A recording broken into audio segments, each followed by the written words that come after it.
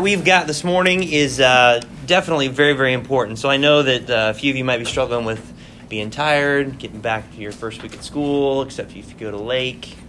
Then you're just used to going to school just because. But really this morning, I really want you guys to take this stuff to heart. After doing last week's message, did it help you guys talking about prayer like we did last week?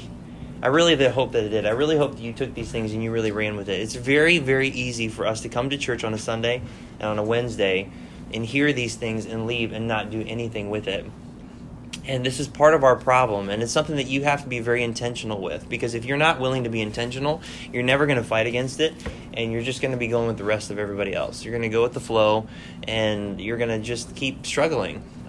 You have to be very, very intentional about it. And so that means you're going to have to want to really walk with the Lord. You're really going to have to want it. It's going to have to be a deep-seated need that you desire to have between you and God. I still, this past week, it was a struggle for me to work these things out. They were more on my mind. I was more diligent about my prayer life, but I still felt the struggle. I still felt that things were very, very difficult, pressing against my attention, my time. And so this is just a battle that you've got to face. So we've really got to get this stuff down. If we're going to be people that God is going to look at us and say, well done, you've got to be a person of prayer. You have to be. You have to be. If you are not a person of prayer, you're not going to be thinking about the things of God at all. You won't. And that's just the way it is. And so if you are willing to stop and to talk with God and have a real relationship with Him on a daily basis, then you'll be thinking about God more throughout the day. You'll be thinking more about His Word. You'll be thinking more about your purpose. You'll just be thinking more godly because you're spending more time with Him. That's why last week I used the illustration of how the Bible says that God is a consuming fire. And when it comes to fire, you get close to it and you will get burnt, and it will burn everything on you. And that's what happens with God. You get close to God and He will burn you. And that burn can be good or it can be bad, right? And so hopefully it can be a good thing for you. All right, so last week we talked about learning to pray. And what's the biggest takeaway for some of you guys with the whole topic of learning to pray? Yeah, anybody else need a study sheet? Only our leader. That's it? You got 3, Jack. What'd you do? Did you eat one? We asked if anyone needed a study sheet.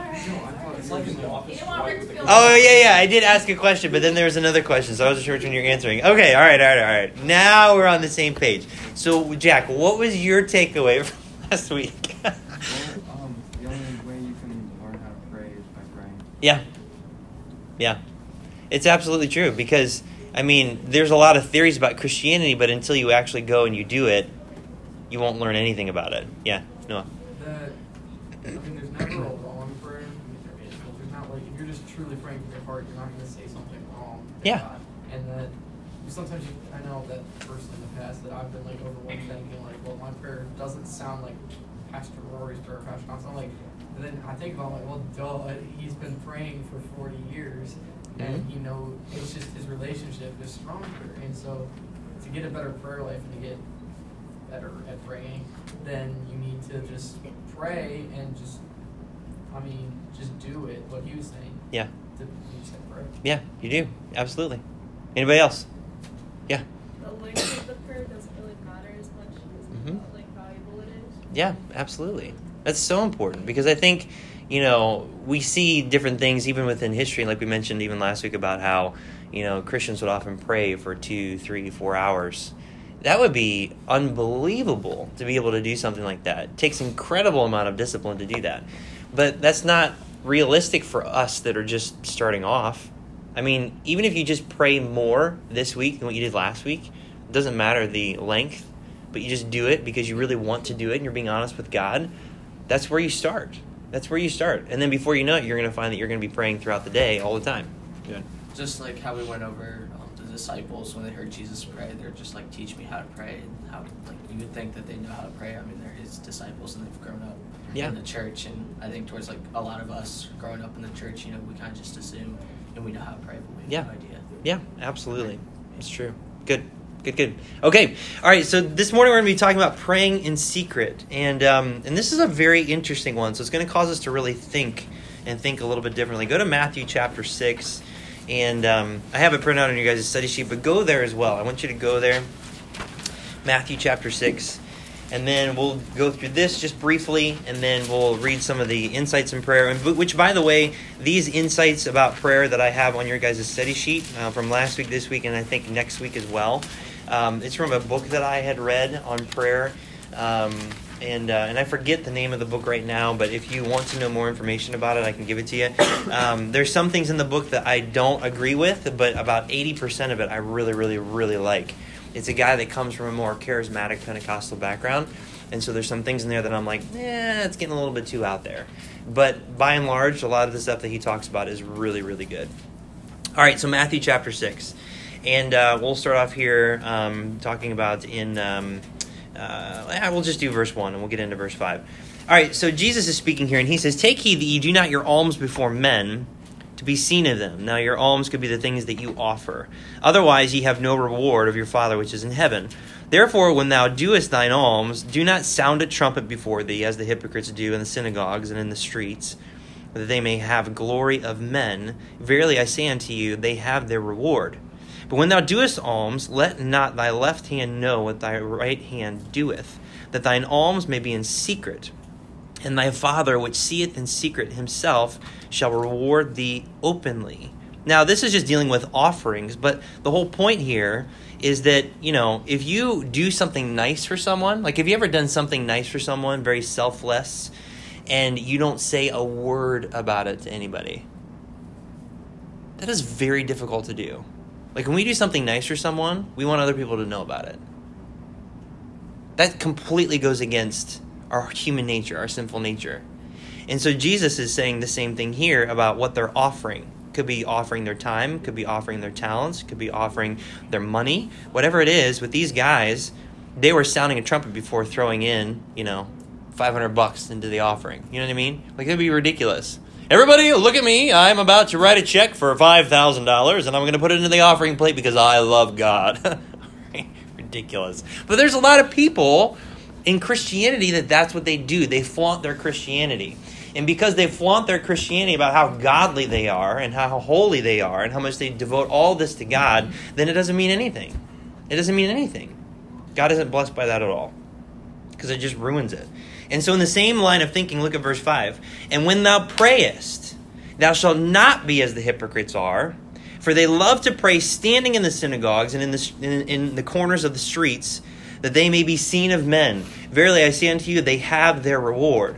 But thou, when thou prayest, enter into thy closet, and when thou hast shut thy door, pray to thy Father which is in secret, and thy Father which seeth in secret shall reward thee openly." And then he continues on there talking about using not vain repetitions. And so this whole concept of praying in secret, this is very, very important. Because there are times where I kind of struggle with this. Like, if I ask you guys, what can I be praying for? I do that occasionally with a lot of you, and especially the guys. And I'll put something out there and say, "Hey, how can I be praying for you?"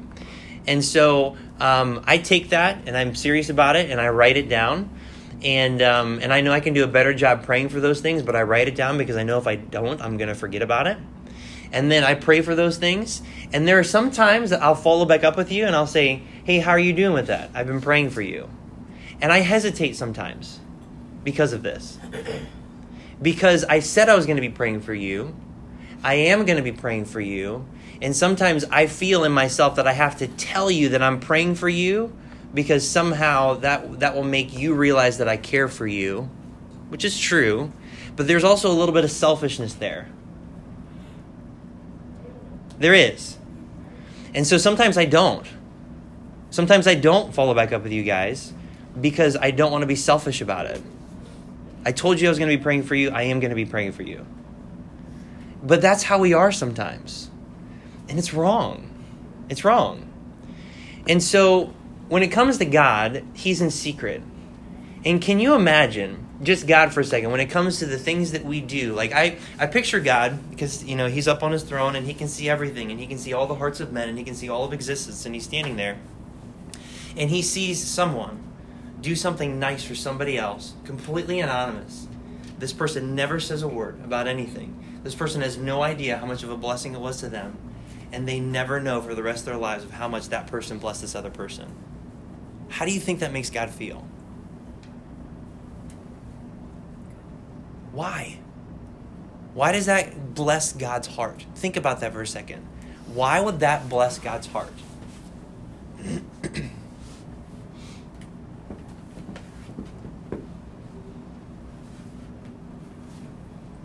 pure.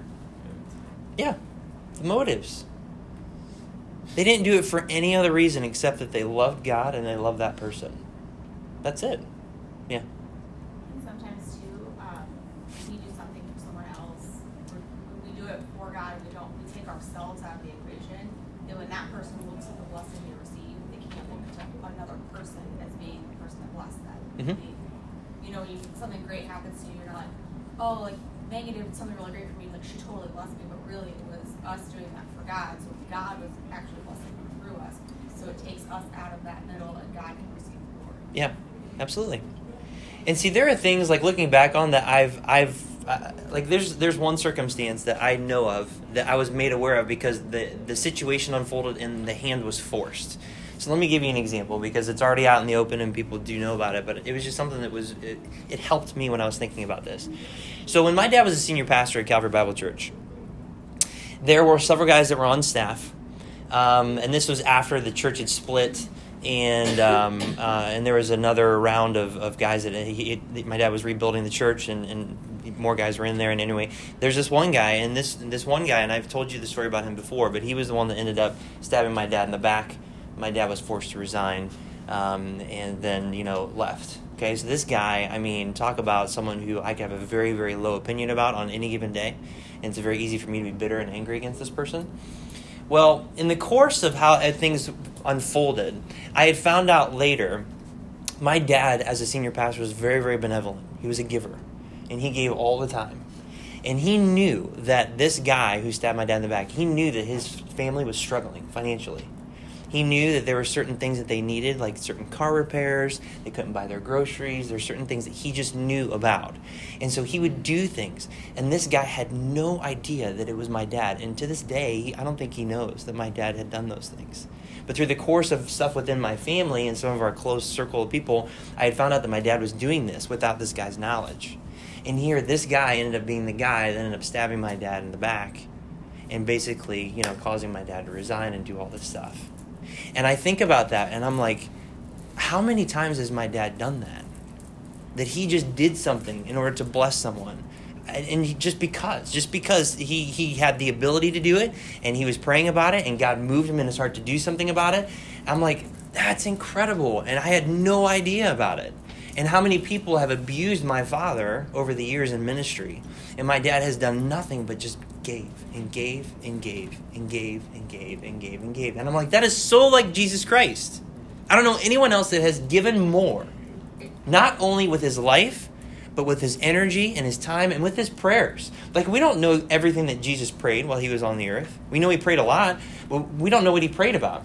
Do you even think for a moment that while he was walking the earth, that because he knows everything, that while he was praying, that he could have prayed for you specifically by name? We don't know. He knows all of time. We know he's prayed for you specifically by name at this point because he's in heaven and he prays for all of us anyway. But I'm thinking about in his ministry, on the nights where, and we're going to look at a couple passages, where he was up all night praying. How many people do you think he was praying for? And how many times did he stay up all night to pray?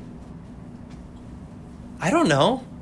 But is it possible that he could have been praying not only for the people immediately around him and in Jerusalem and by name everyone in the world at that time, but he could have been praying forward into the future about you and your family and the things that would unfold? We have no idea. We have no idea. So there are certain things that are just a blessing to God's heart that when you keep it between you and God alone and no one else knows about it, God is moved. He is moved in his heart that you would do something like that. That you would take the intentionality between you and him to keep it just between you and him, to be praying for another person, and that person has no idea that you're even praying for them or that you're spending that time with them, with him in prayer with God. So I think that's absolutely fascinating. Okay, All right, so let's take a look at some of these insights. I'll read through this. We'll look at a couple passages, and then we'll pray together before we leave. All right, it was Jesus' habit to withdraw into a solitary place to pray. He needed the fenced spaces of silence. Why does God insist upon the inner chamber and the closed door? The first reason is that the first quality God requires in prayer is reality. Hypocrites never pray in secret. That's a very important statement right there. Prayers are a pretense. Prayers that are pretense require an audience.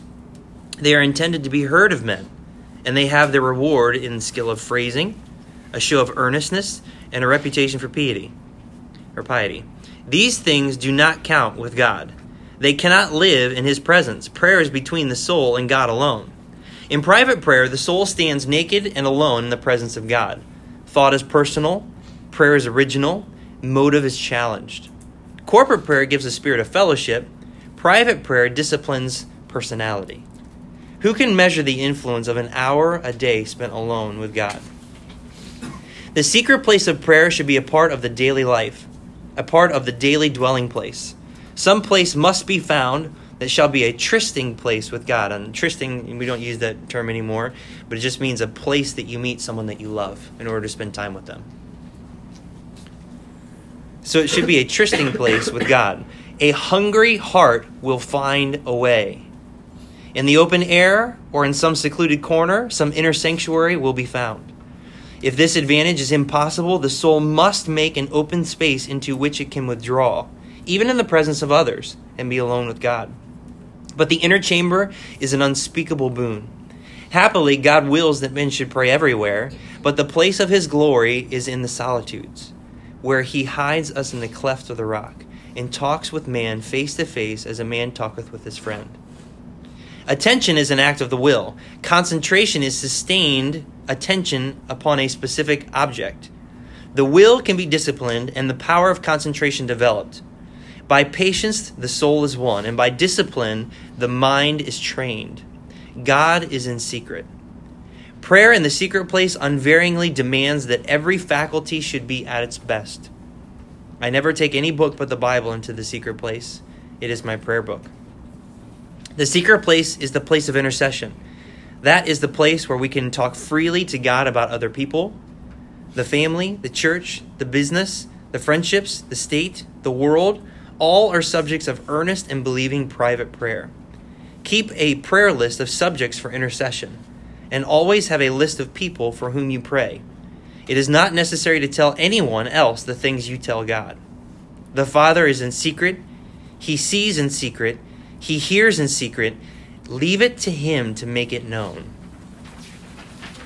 What do you think about that? Yep.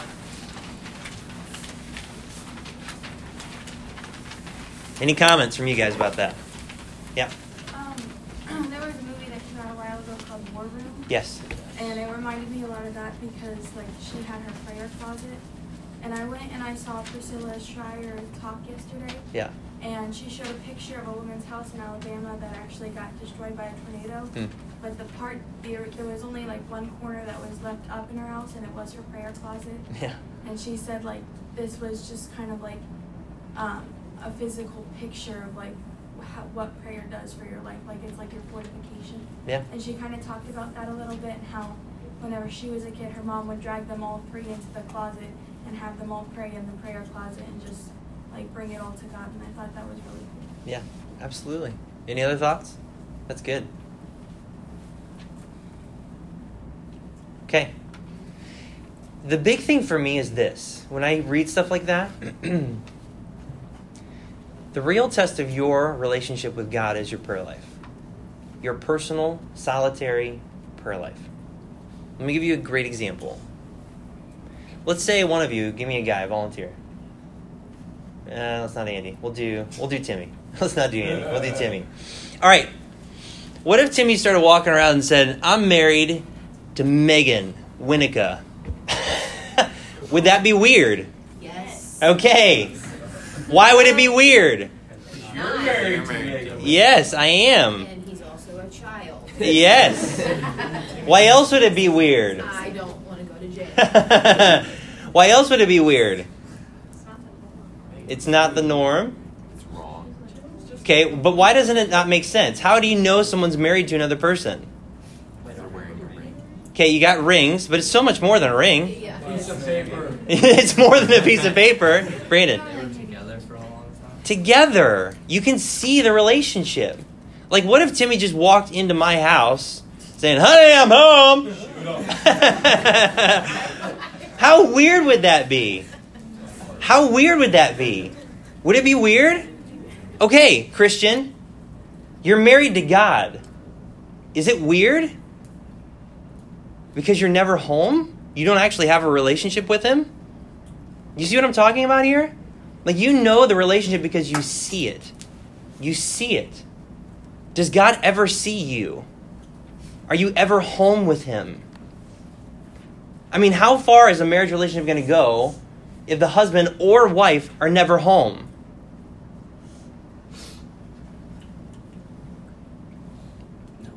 Nowhere. So how do you even know if you're married? I mean, eventually the marriage is going to just completely fall apart and it's not going to exist anymore. Now, thankfully with God, he doesn't do that because he never gives up on us. But how many of us treat God that way? We're never home. We're never home. We never spend time with him. What in the world? Why? This is unbelievable. This is why we live in the most crazy, deceitful time in human history when it comes to the church. We are a people that say we love God. We pray this, and we love you, Lord. We pray this in Jesus' name. Amen. Baloney. We don't. How? How can you love God when you never spend time with him? It's impossible. It is impossible. And I say it this way because we need to wake the stinking up.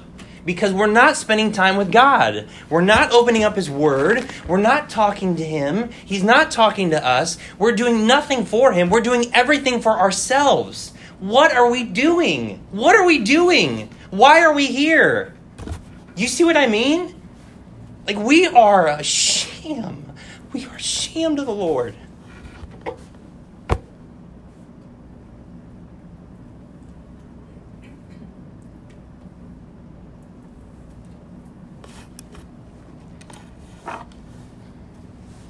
And it kills me.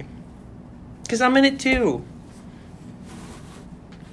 Nope, God, I'm too busy. Can't spend time with you. And it rips his heart up.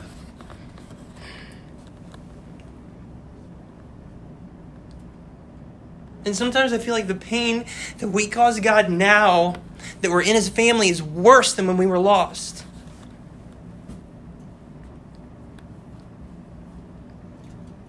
Because he died for us, and then we take advantage of him. It's not right. It's not right. And if we ever want things to change, if we ever actually want to reach people, then things have got to change.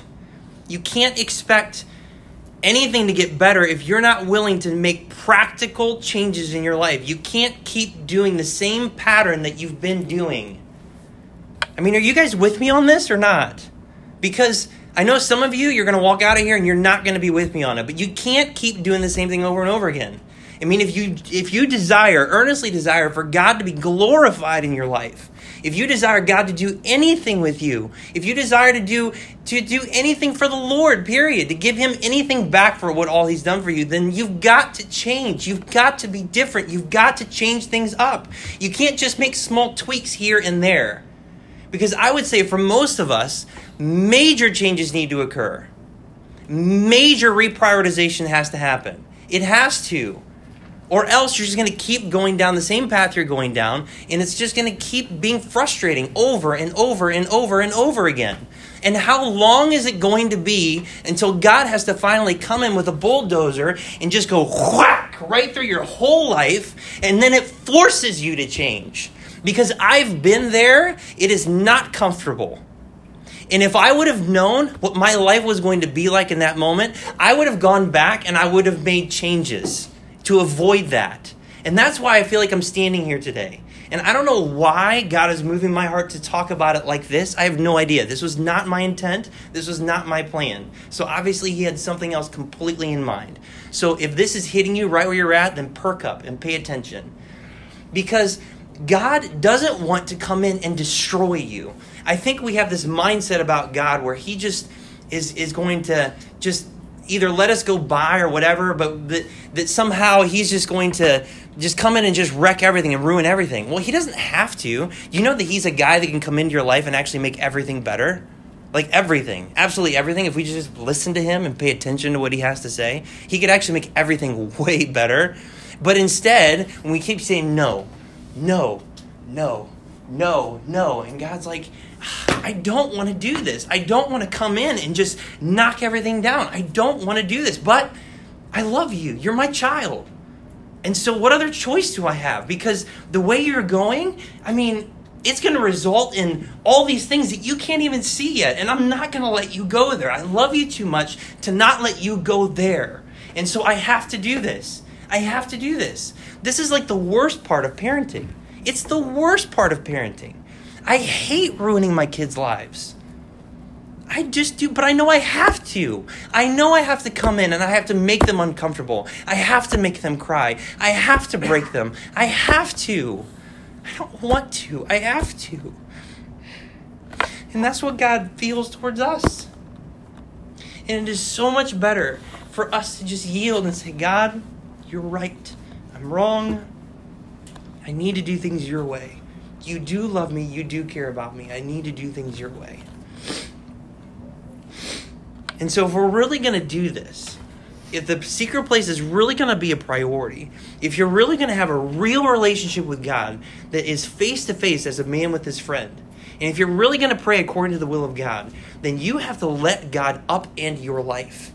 You can't live out the rest of the day today, wake up tomorrow, get back into the same routine that you've been doing and expect to be more godly. It's just not going to happen. And that goes for all of us. All of us. It can't happen. If God is in you and you are his, then there is a deep desire in you, as I am speaking, that you are to be holy and given over to him and to live a life that honors and glorifies God with everything that you have. And you know that it's true. You absolutely know that it's true. And if you don't have that in you, then you are lost. And I feel terrible for you, or you are so stinking calloused that you have forgotten what it's like to serve the God that saved your soul. You've forgotten. You've forgotten what he's done for you. And he's going to have to bring in a wrecking ball. He's going to have to destroy you. And I feel terrible about that. I don't want that to happen to you, but it's going to happen. And so just prepare for it. Keep being stubborn. Keep walking the way that you're going. And God's going to come in with a wrecking crew, and it's going to be terrible. And I feel absolutely terrible for you. And I will cry for you. Even as I cry with you if I have the opportunity. Because it is miserable. The best place that you can be is in the center of God's hand. And you're already there. But you're not there. God has you there, but you're not there.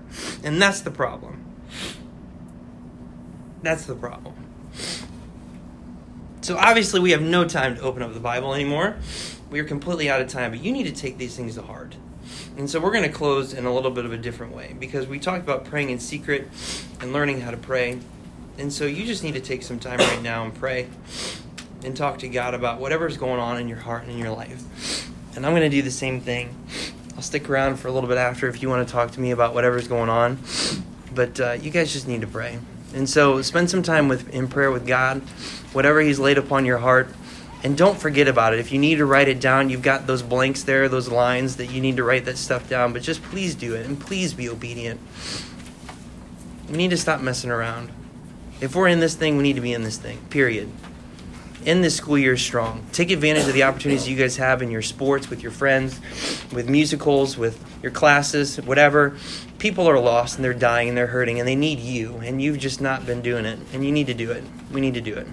So let's go ahead and close, and you guys can just pray. And when you're done praying, you're free to leave. If you don't want to pray, you're free to leave now. And then if you want to stick around a little bit, we've got just a little bit of time. It's 10 o'clock. So go ahead and pray.